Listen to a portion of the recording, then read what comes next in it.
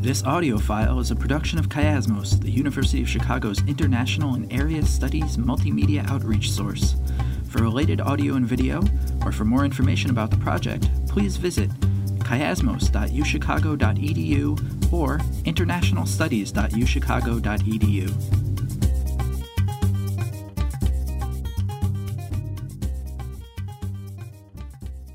Nakajima is one of the most renowned feminist attorneys in Japan, specializing in labor law. She led a number of cases on discrimination against women and won many of them, including the very first Supreme Court decision in Japan on gender discrimination, in which declared the discrepancy of mandatory retirement ages for men and women as illegal. She has also been dealing with many divorce cases. She has a long history as a feminist and peace activist. She engaged with the movement against the U.S.-Japan Security Treaty of 1960, acted in support of the Zen Kyoto, the All-Campus Joint Struggle Committee, the radical student movement of the late 60s, and was involved in the women's liberation movement in the early 70s. In 1975, she formed a renowned Tokyo-based feminist group called International Women's Year Action Group with other feminists. Among many significant achievements of the group, the most notable one is its protest in 1975 against an instant noodle TV commercial depicting a female as a person who cooks and a male as a person who eats. The commercial ended up being canceled. She has also been involved with activism to create new laws, such as the Gender Equal Employment Law, which resulted in the 1985 Equal Employment Opportunity Law. She also established a new group, the Japanese Women's Caucus Against War, in 1980, and has been active in the peace movement until now. So please join me in welcoming Nakajima. Hello. My name is Nakajima. Thank you for inviting me.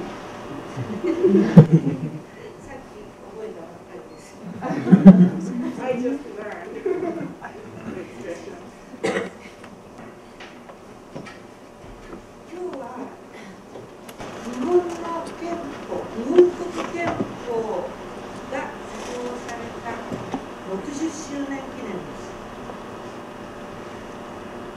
だから今時差で少し違うけれど、今日は日本の各地で憲法施行60周年記念の、集まり、講演会、デモンストレーション、日本中でやっております。こういう日に、ここで、憲法とそれからイラクの裁判の話をすることをとても、意義があることだと思っております。Okay, today is the 60th anniversary of the Japanese Constitution, and now in many areas of Japan, well, there is a little bit of time difference between Japan and the United States, but today there are lots of gatherings on commemorating the 60th anniversary of the Japanese Constitution, and so there are many lectures, demonstrations, all like throughout Japan. And I'm really happy to talk about the Japanese Constitution and also about this court case, this trial on the Iraq War, I think especially today.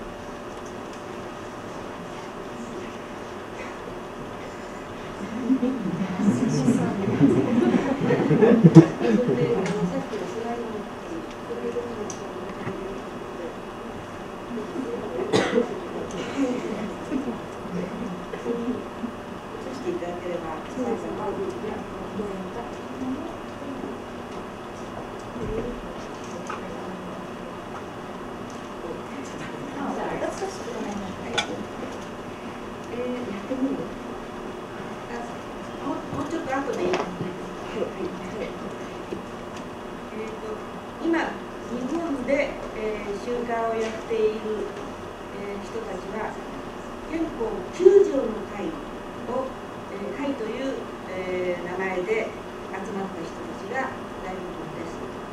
で、その9条の会というか、9条をさらに広げようということを始めたのはアメリカの人です。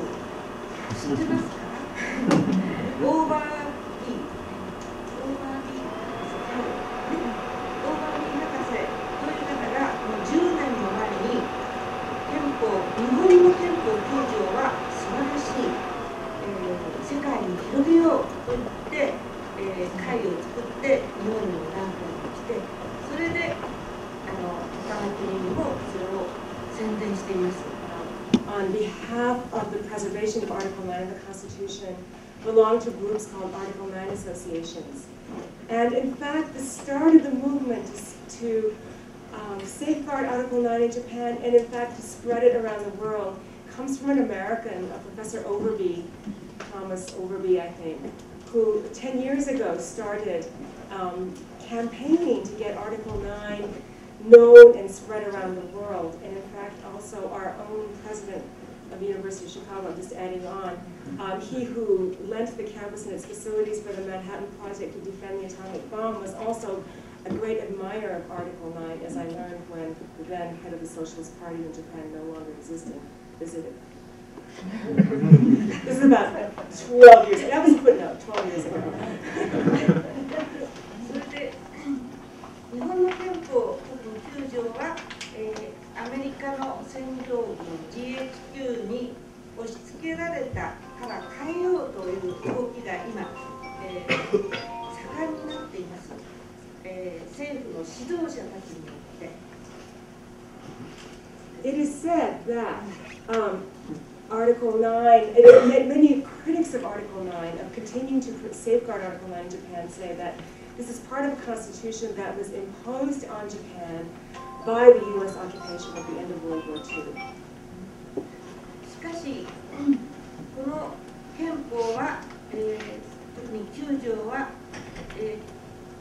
押し付けられたのではなく、確かに草案を作る役割を GHQ はやりましたけれども、日本からも提案されました。そして日本国民も大多数の日本国民がそれに賛成して受け入れました。That in fact, certainly the occupation side produced its own draft of the Constitution, but there were also drafts produced from the Japan side. And once the Constitution was promulgated, the great majority of the Japanese citizenry were in support of it.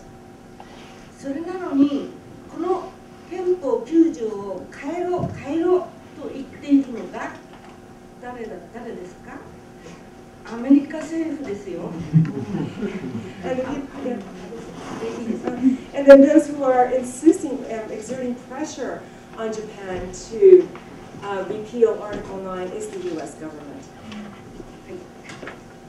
ところで、私は戦争体験をした最後の世代、1935年に生まれて、最後の戦争体験世代ですが、私の戦争体験は上と、それから空襲の恐怖からの解放でした。So I belong to the last generation to have experienced the war in Japan, born in 1935. And my own war experience consists of hunger, acute hunger, and the fear of aerial bombing. And at the end of the war, Japan's defeat in war meant for me liberation from those fears. ですから日本国憲法ができた時は本当に嬉しかった。もう大歓迎でした。空襲もないし、平和、これから日本は絶対戦争をしないんだ、武器は全部捨てちゃうんだという憲法です。それから男女平等の憲法、これもアメリカ人の、ベアテ・ゴードン・白田ゴードンさんが、元を作ってくれました。22歳のアメリカ人女性です。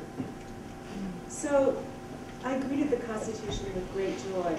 It meant that we no longer had to live in fear of war, that we could also imagine a future that was going to be free of war. And moreover, it was also thrilling to think of a constitution that guaranteed gender equality, This is a clause that should especially be attributed to 22-year-old American woman, Beate Sirota Gordon, who held very firm on having this clause put into the Constitution. それ以来、私はずっと、高校生になってからも大学生になってからもその後、弁護士になってからも平和を守るということと男女平等、女性差別をなくす、女性を解放する、そのための運動に、何十年、60年以上力を尽くしてきました。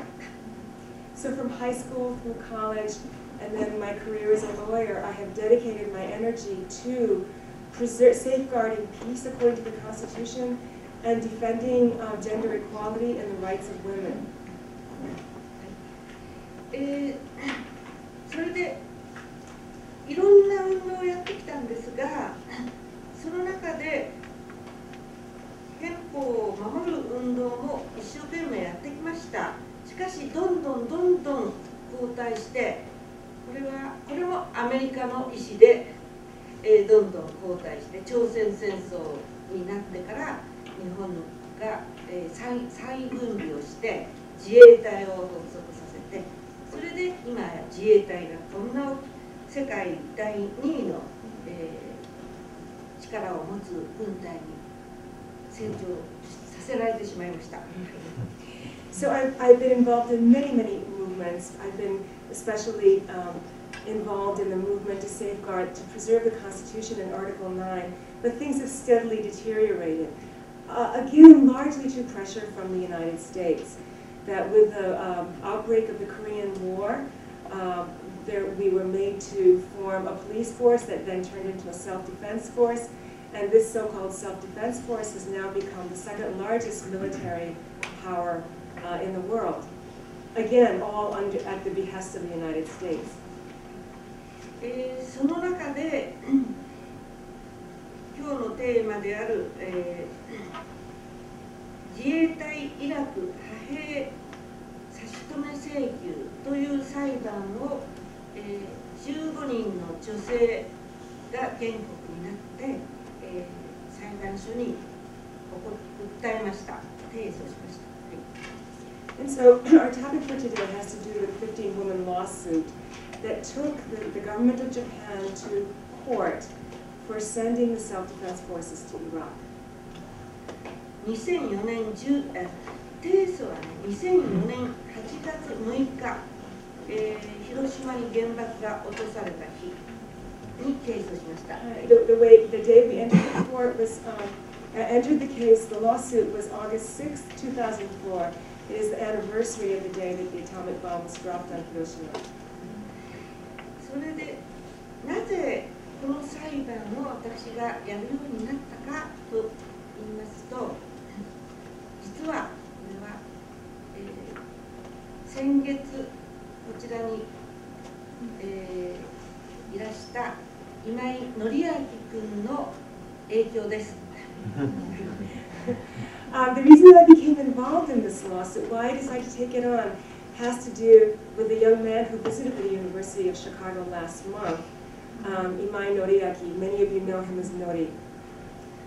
で、彼がバグダッドで、監禁、人質でいいよね、はい、人質になったことが分かってから、私たちは毎日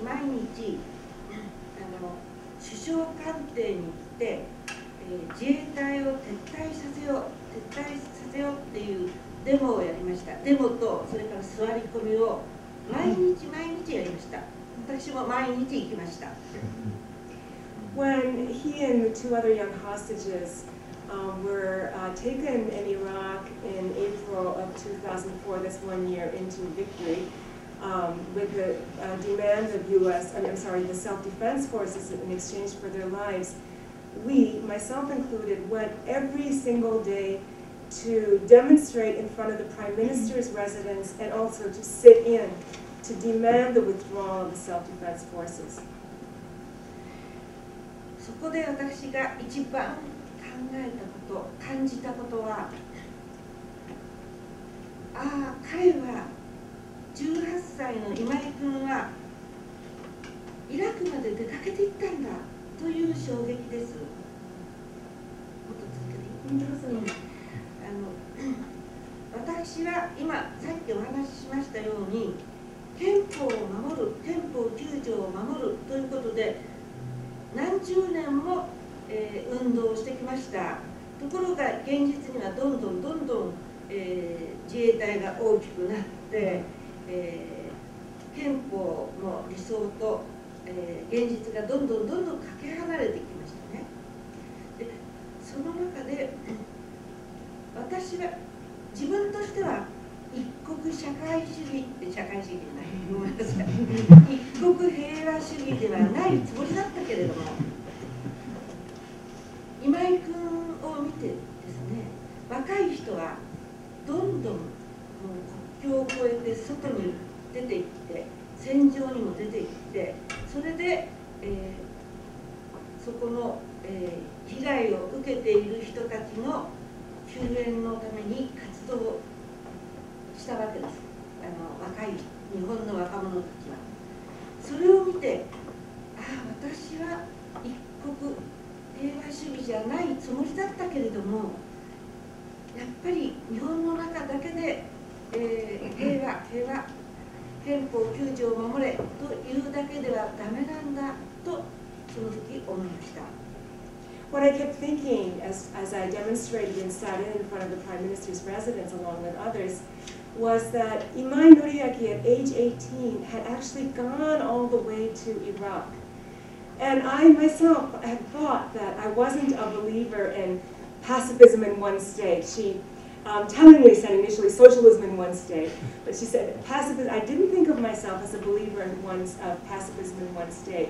But I realized that all the years, all the decades that I had been dedicating myself to the peace movement and to the protection of Article 9 in Japan, the reality had only gotten worse, and that the gap between the principle articulated in the law, in the Constitution in Article 9, and reality had only expanded. And in the meanwhile, here were young people from Japan going to Iraq, to the battlefields of Iraq, to try to confirm with their own eyes what they were going on. They had crossed national borders and gone. And I realized then that maybe I myself, in fact, had fallen into working for pacifism in one state.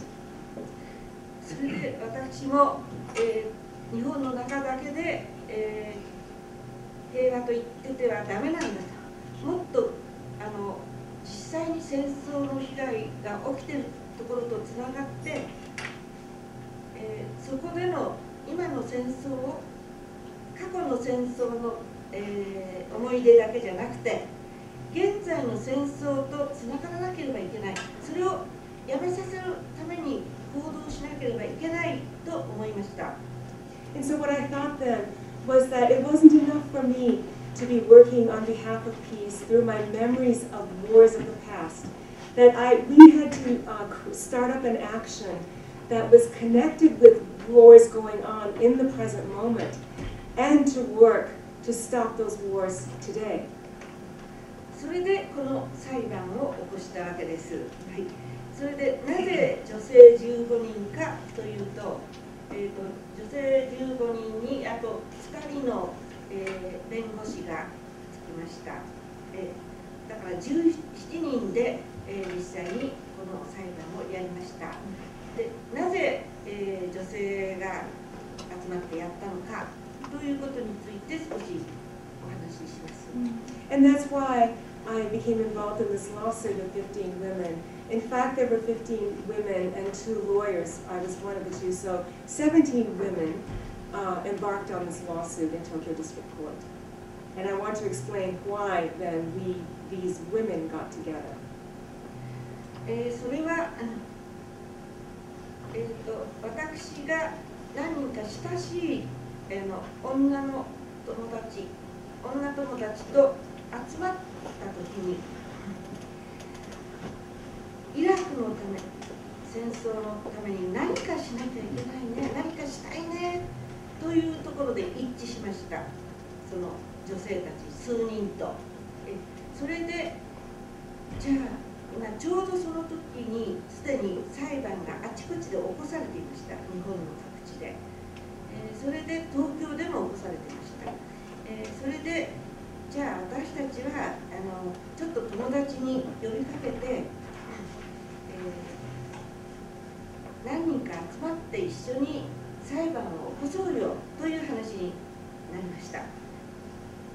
I was talking with a few of my women friends, and we said, we found ourselves saying to each other and agreeing that there's something, we really want to do something about the war in Iraq right now. And having agreed that we wanted to start up some action, we decided to call on, each of us to call on others of our friends. それでたちまち15人が集まりました。で、私もやりたい、私もやりたいということで、15人が集まったわけです。それで、その人たちは、1924年生まれから1969年生まれの人、15人です。それで、弁護士は私が1935年生まれ、もう一人の大脇雅子さんは元参議院議員ですけれども、1934年生まれです。大体その同じような年代ですけれど、もっと上の人からもっと若い人が15人集まりました。And immediately we came up with 15 women. They range in age from those who were born, one woman born in 1924 to the youngest born in 1969. Of the attorneys, as I mentioned, I was born in 1935, and the other woman who was a member of the House of Councillors in the Parliament was born in 1934. それでこの彼女たち15人はどういう人たちかっていうと、戦争中教師として、女学生を、学徒動員に引率した人が一番年上です。1924年生まれ。それから東京大空襲にあった人、友人が死んだ人、東京大空襲ってものすごい大変だったんですよ。私は近くで見て直接は被害に遭わなかったけれども、一夜にして10万人死にました。これで国際法違反ですよね。原爆、広島、長崎も国際法違反だと思いますが、東京大空襲も軍需工場も飛行場も何にもない民家だけのところを焼夷弾をどんどん何千発落として、それで全部焼き尽くした。で一夜にして10万人死にました。それを体験した人も原告になってます。Amongst the plaintiffs, the most senior person, the one born in 1924, was a teacher during the war and therefore organized in her girls' higher school to mobilize her students and send them to participate in the war effort. There were others of us who had experienced the great air raid on Tokyo, which is on March 10th, in which 100,000 people were killed overnight. This is a case of incendiary bombing over an area where there were no military bases, no airports, just civilian homes, then made of paper and wood. And so as you can imagine, if you drop thousands of firebombs on a city like that, then the city is turned immediately into a sea of flames. So 100,000 people killed overnight. She says, I think there's nothing to call this but a violation of international law, as is the case, she believes, with the atomic bombing of Hiroshima and Nagasaki. で東京だけでなく大阪、第二の都市大阪も大空襲で2回やられました。でその中で、一人の原告は布団を水につけてかぶって逃げて助かった、そういう人がいます。それわかりますか？ So that, and then others, there were other air raids over Japan cities. The second city, Osaka, received an attack, a major attack twice. One of the other plaintiffs is a woman who soaked bedding in water and fled or ran around under the fire bombings. それから、時間がないからもう省略しますけれども、新しい憲法の話っていう教科書が出たんですけれど、これですけどね。で、これで学んだ人が一番多いです。私がそうです。1935年生まれの人が中学1年生の時に、この教科書、新しい憲法の話っていう教科書で学びました。それからその1935年生まれが私を入れて3人、あと大垣さんは1934年生まれ、それからもう、その辺の人たちが割と多いです。それからあとは、アジアに対する侵略と被害、それをごめんなさい。アジアへの侵略を謝罪して和解するための活動をやってきた人もいます。この人は元参議院議員です。There's a core of us who studied with this textbook called The Story of the New Constitution.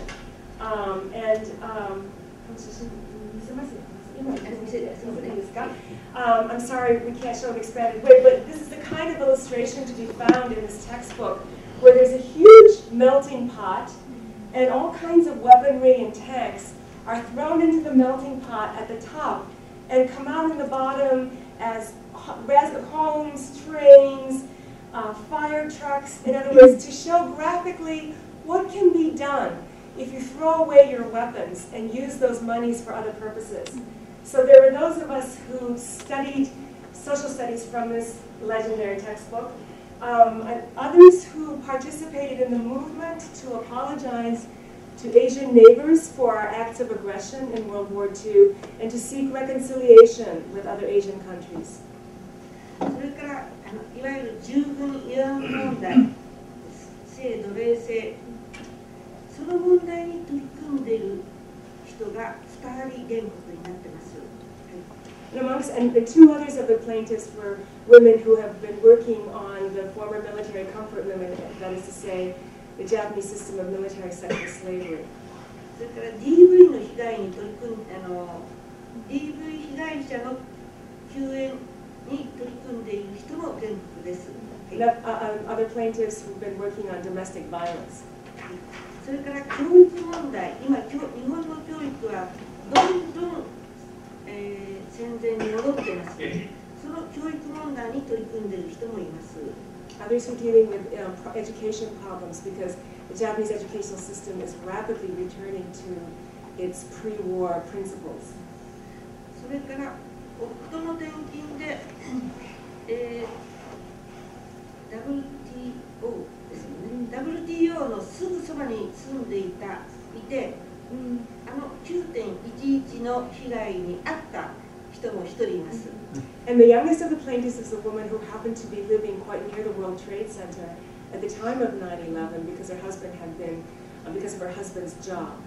で、彼女は、ピースフルトモローズ、ピースフルトモローズの要するに被害者の遺族の人たちの集まりで、私の家族の名前で戦争しないでと訴えた人たち、ご存知ですか？ Do any of you know about Peaceful Tomorrows, the 9/11 families who gathered together to say, not in our name, don't engage in wars of revenge in the name of our loved ones who were lost? その人たちの運動に非常に自分もショック受けたけど、その人たちの運動に非常に共感した人です。若い人、一番若い人です。So this youngest of the plaintiffs was of course shocked and hurt herself, traumatized herself, but she felt great identification with the Peaceful Tomorrows movement of the Not in Our Name. その人たちの最終陳述というのをここにまとめてあるんですけど、これは皆さんにないんですよね。Some of you may 持っていらっしゃる方もいるけれども、はい、そこでちょっと一部だけ紹介させてください。野崎光恵さんという人で、これは女性差別の職場の女性差別で裁判をやっている人です。はい、でその人は1932年生まれで、彼女が書いていることは、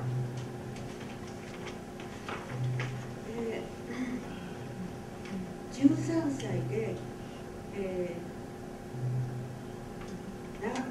原爆で13歳の子供たち、少女が死んだっていうことを後で知った。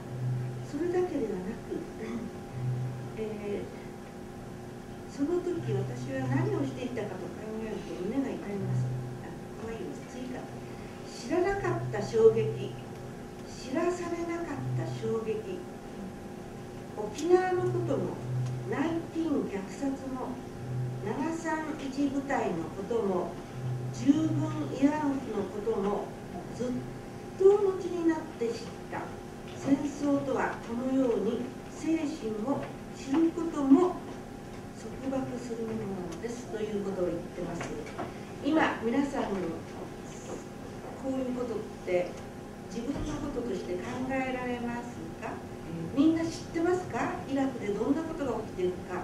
イラクで米軍が何をしているか、どんなことが起きているか知らない。最近少しずつ知ったけれども、戦争が起きた時はあんまり知らなかったでしょ。戦争ってみんな知らされないんですよね。後から、もうずっと後になってから知らされる。それがとても恐ろしいことだという意見陳述をしました。これは今でも言えることなんじゃないでしょうか。So one of the plaintiffs, born in 1932, is a woman engaged in a legal battle with her company, the company where she's employed, for gender discrimination. But she writes about having been 13 at the time Hiroshima was bombed, and thinking about other children born in that year who were killed. And she said that she's reflecting on that in her statement to the court on the last day of the hearing. She says, I didn't know until long after the end of the war. When I think about what it was I was doing at the time, my heart aches. The shock of not having known, the shock of not having been informed. This was the case with Okinawa, the Battle of Okinawa, the Nanjing Massacre, Unit 731, and the Comfort Women. I learned about all these things much, much later. War is also about this kind of restriction on people's psyches and on what they know. And I feel that this is something that can be said today too. I'm wondering how much you know about what is going on in Iraq today. Perhaps you know quite a bit more than when the war first began in 2003. But that is the way war always is. It begins and you don't, and the people don't know what is going on at the beginning. And it's only retroactively that they come to know what was going on. それから本当は女性と平和運動の話をしたい、フェミニズムにとって重要な問題なんですが、これは後の質問のところで、質問があったらお答えするということでいいですか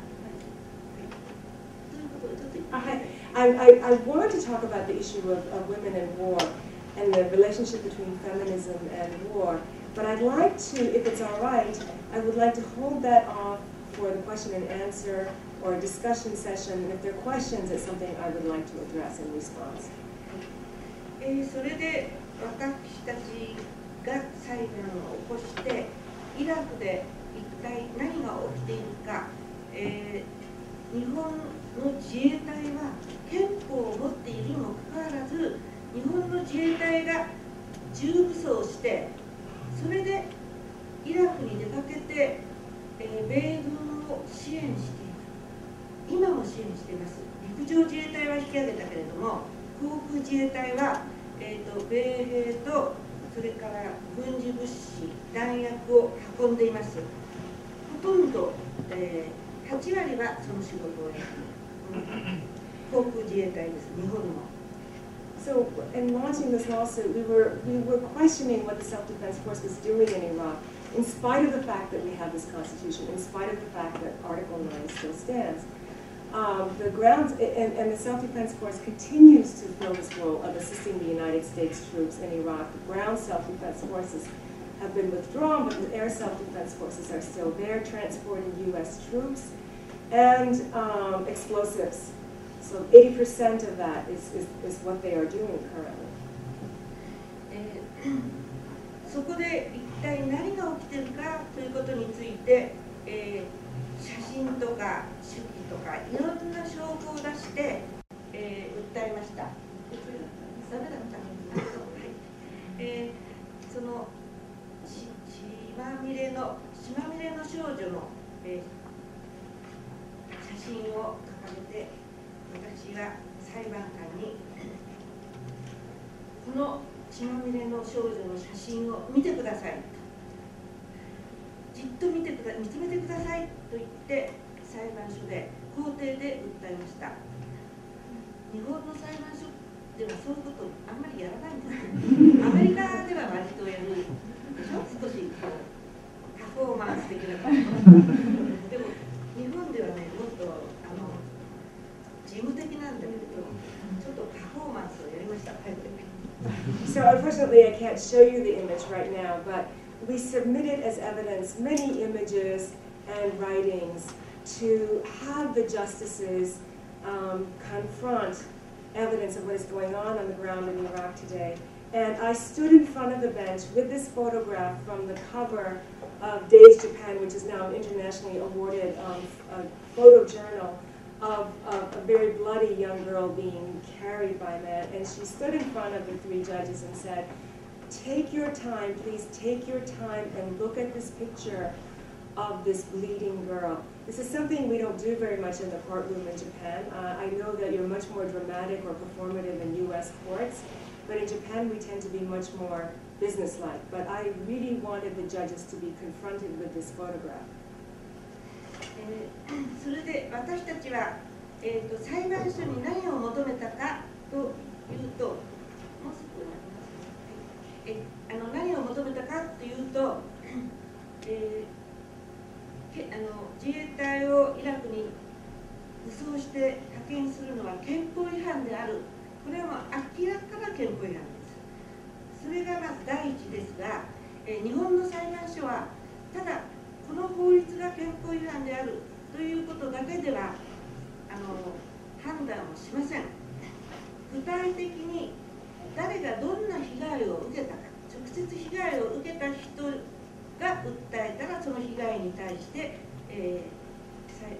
判決を下す、損害賠償をせよとかいうそういうシステムになってます。アメリカもそうですよね。So what did we seek to? What were we seeking in this lawsuit? First of all, we wanted the court to recognize what was unambiguously a violation of the Constitution to send the armed self-defense forces to a war zone. But that is not sufficient in Japan because there's no constitutional court, which is something that can be addressed later in Japan. So even if there's a violation of the Constitution, in order to bring a case to court, you have to be a person who can show concrete injury as a consequence of the state's action. This is similar to U.S. laws. It's called standing.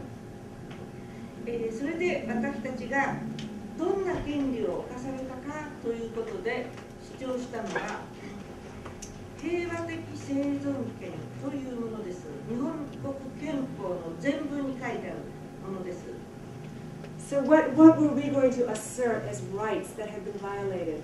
The first is the right to a peaceful, to live in peace, which is clearly stipulated in the preamble to the Constitution. でその内容は殺されない、それから殺さない権利、殺されたり殺すことことを強制されたりしない権利というものです。それは皆さんあんまりアメリカではそういう議論はないですよね。平和的生存権というものは日本の憲法にしかないですから、それが変えられようとしていますが今。The right to live in peace is uniquely stipulated in the Constitution of Japan. And the heart of that right is the right not to be compelled, to be free of compulsion to kill or be killed. Right? It's not just not to be exposed to the risk of being killed, but to be not to be compelled to kill others. And I'm wondering if that's a kind of argument that takes place in the United States. In Japan, it's the Constitution that gives a basis for such argument. で特に日本で私たちは、テロの危険っていうことも一応言いましたけれども、テロの危険よりかイラクで日本の自衛隊が米軍を支援してイラクの人たちを殺すことが、実際に殺さないで済んだから殺すことを支援したわけですよね。明らかに支援しました。でそれがもう私たちにとっては苦しい、辛い、もうこの苦痛には耐えられない。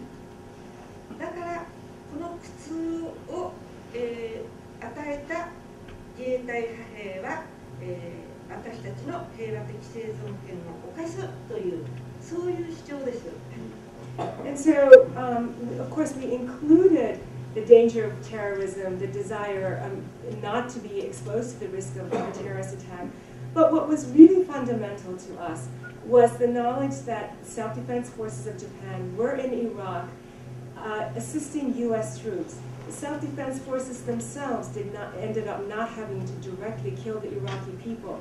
But we were certainly aware that the self-defense forces were assisting U.S. troops in killing the Iraqi people.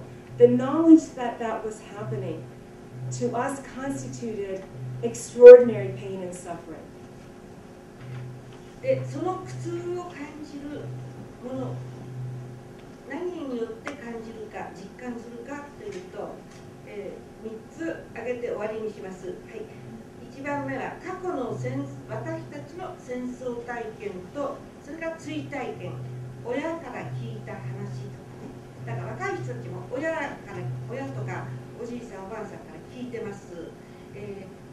だから過去の戦争体験と追体験が1つ、全部言っちゃう。はい、2番目が従軍慰安婦とされた女性たちの問題が90年代に明るみに出ました。私たちが詳しく知るようになりました。それに対して私たちはこんな加害責任を負ってたんだ。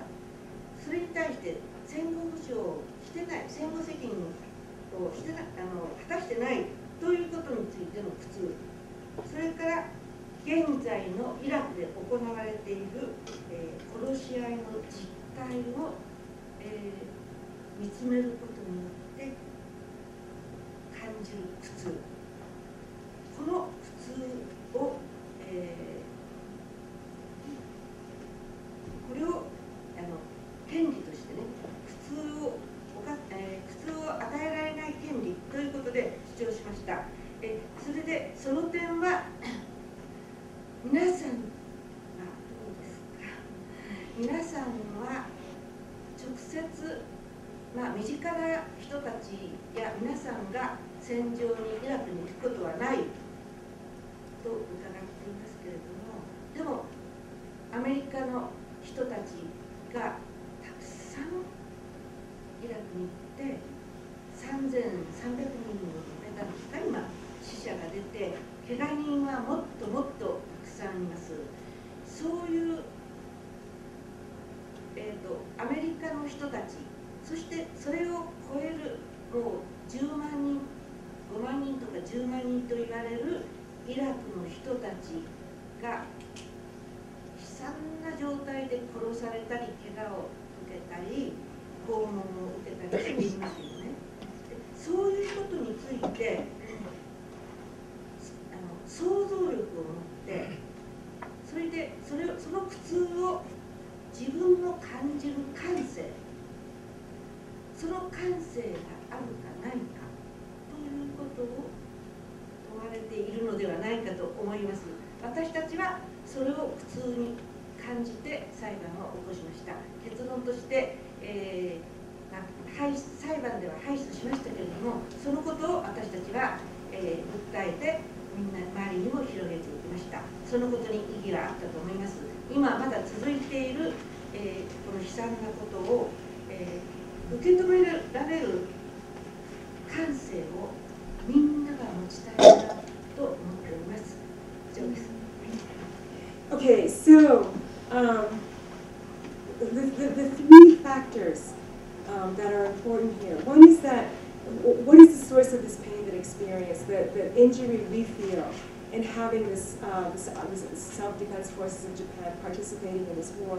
The first is the war experience that either we are old enough to have experienced and remember ourselves, or that we heard about from our mothers and grandmothers.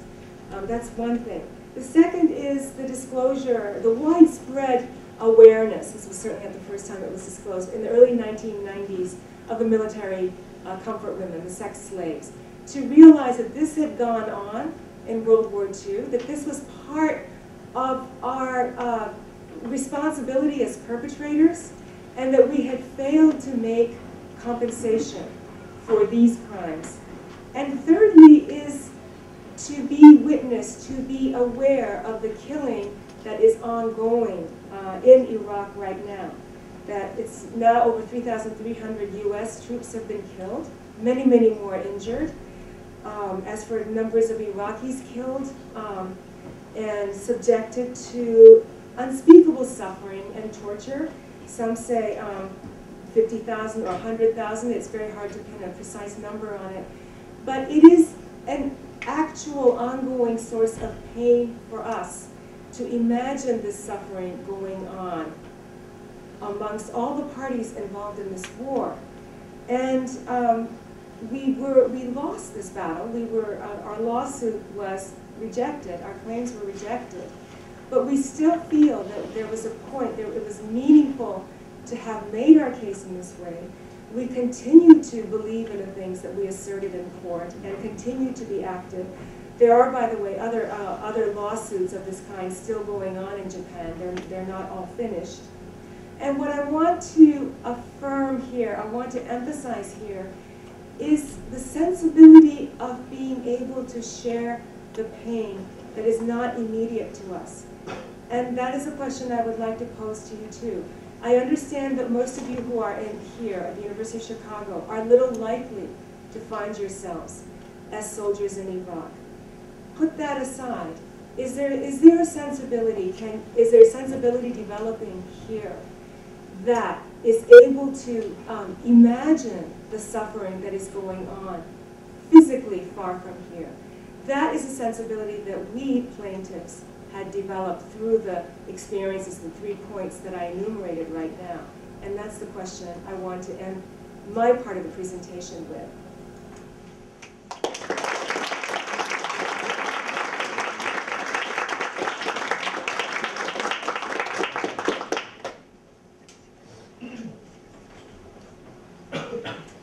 Well, I come to this discussion not as an expert in Japan, exactly the opposite.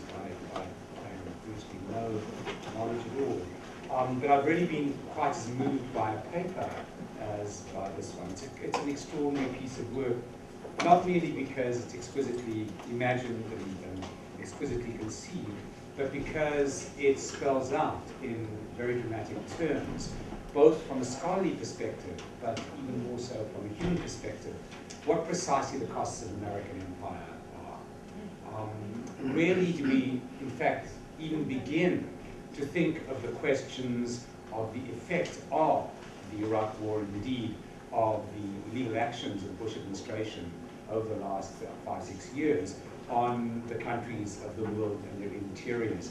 I'm an Africanist. I live in South Africa. Our economy has been as deeply damaged by this Iraq war as the psyches of many peoples across the planet. I think the answer to the question, can we imagine the pain in Iraq sitting in the comforts of Chicago? The answer is emphatically no. I don't think we can begin to. I think that our regime has engaged in a form of psychic warfare that would do Frantz Fanon proud in colonizing our consciousnesses by absence, by not showing us the cost, by not showing us bodies, by telling us that Iraqi bodies don't even count, let alone are properly part of our experience. This paper raises a number of scholarly questions, a number of human questions. A couple of scholarly questions I think are important because they mark real shifts in the empire of politics and the politics of empire. And I use that juxtaposition very pointedly. It's clear from the story that we've heard that our game of empire is damaging the Japanese constitution in its living form, just as it is damaging the constitutions of many nations caught up in this war. We've long lost the separation between church and state because, in fact, its juxtaposition has been forced upon us worldwide. We're fighting, after all, an almost Huntingtonian evangelical crusade, sometimes in the name of capital and sometimes in the name of the church. And the obscenity of the relationship between the two is startling. The Japanese constitution isn't the only constitution that is being damaged as we speak. I think the English legal system is being damaged as we speak. I think the French national election right now is being damaged as we speak. I think that the xenophobias that are expressed around the world right now are being exacerbated as we speak. And in all of these places are things being done in the name of the law in order to make it okay. We live in the age of lawfare, where the law is mobilized in order to conduct and to condone and to create and to perpetrate violence, even when we don't see its effects. This paper raises lots of questions in that respect. Why is it right now that we're seeing the world redefine politics through the law courts? Why are we seeing politics being judicialized as they are? Why are we seeing forms of constitutional law being evoked in order to imagine both the making and the unmaking of nations? But I'd like to ask or start this conversation by making a point that actually almost slid by in its power in the paper. We have an extraordinary account of the basis of the suit in a doubling. On the one hand, in psychic and emotional damage. And I think very rarely have I seen such a persuasive account made between historical experience and the experience of the present. Those of us who grew up in anti-fascist struggles, as I did, I lost my citizenship during anti-fascist struggle, know precisely how memory really plays into the present of pain. The basis of this lawsuit is partly about psychic and emotional damage, partly about historical consciousness come back to haunt one psychic and indeed the collective psychic well-being of the nation. Its other part is security risk. Of course, a language which we've all had to live with in its banalized forms. But somewhere along the way, one of the witnesses says, what this war also evokes is domestic violence. And this to me is a very powerful invocation, because warfare often obscures and opens up at the same time the cracks and the fissures of the face of civil society. And why it is that one of the litigants, one of the members of this class action, should see a parallel, an analogy between domestic violence on the one hand and global violence on the other hand, is a very powerful question. It's a powerful question precisely because constitutions often protect us from what we don't need protecting, and often fail to protect us from what we do need protecting. And of course, the failure is always the banishment of violence. And the parallel between between privatized violence and global imperial violence is often much closer than we think. The character of the US war in Iraq, after all, will leave many more families damaged than it will Iraqi soldiers killed. It will leave many more local economies devastated for a generation than it will leave men in uniforms who, after all, commit themselves to warfare, incarcerated. And it is that, the power to force those kinds of juxtapositions that I think the story tells us powerfully. it seems to me that the three questions that this paper raises very powerfully, at least for me as a non-specialist, is why did the suit actually fail? It was, after all, from the perspective of a comparative legal scholar, an extremely powerful one. It was very powerfully argued. The quality of the litigation, if this were in any international court, was about as good as it gets. I've heard many less convincing arguments win cases like this in constitutional courts across the country. This one lost. The question then becomes, what is it that caused the loss? It's not law. It's not the capacity of the plaintiffs and their legal representatives to make a good case. Something intervenes, in other words, between justice and judgment. And the question in this case is, what intervenes between justice and judgment? And this is a question that we in the US ought to be asking ourselves, because we're going to have similar kinds of lawsuits, not under constitutional law, but under various other kinds of property law, tort law, in years to come. And the same kinds of issues are going to arise. What cases become winnable against the imperial tendencies of an illegal administration? And where and how does justice lose out to judgment? That's the first question. The second question is that this was a case brought by 15 women. There's a truism now in anthropological theory which says, you know, once upon a time we worried about social class, now we worry about class actions. This shift from class to class action is very striking in this instance because it was conducted by 15 women. To what extent was this a nation reflecting on itself through the optic of gender? And what is at stake in doing that? Now, this is a question that's very powerfully posed, again, comparatively. After all, some of the most powerful arguments that are being fought now against xenophobia, against all kinds of injustice across the planet, are increasingly becoming women's movements. What does that tell us about the nature of politics? Is politics migrating also into the domain of gender and of generation, away from the things that used to be located in, like class, like inequality, like strangeness as well? So the second question that this raises is, what does this tell us more about the relationship between gender and the political across the planet? The third question that it raises for me is the following. What is especially powerful about this case is that it defines a class of human actor through suffering and victimage. How general a phenomenon this is. How is this? How more and more are we coming to know identity itself through suffering, through victimage, through trauma, through hurt? This is an argument that Wendy Brown makes in her book States of Injury. And it's a very powerful argument. More and more are we knowing ourselves, not through the positive, not through claims to culture, through claims to positive value in the world, but to trauma and to industry.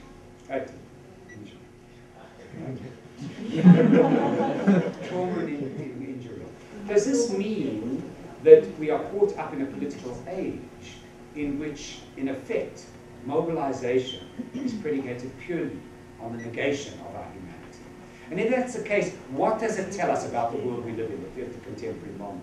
How can we envisage reversing that process and making a positive politics that actually impacts upon the world before the world impacts upon us, before the world makes all of us different versions of those 15 very brave women? Thank you.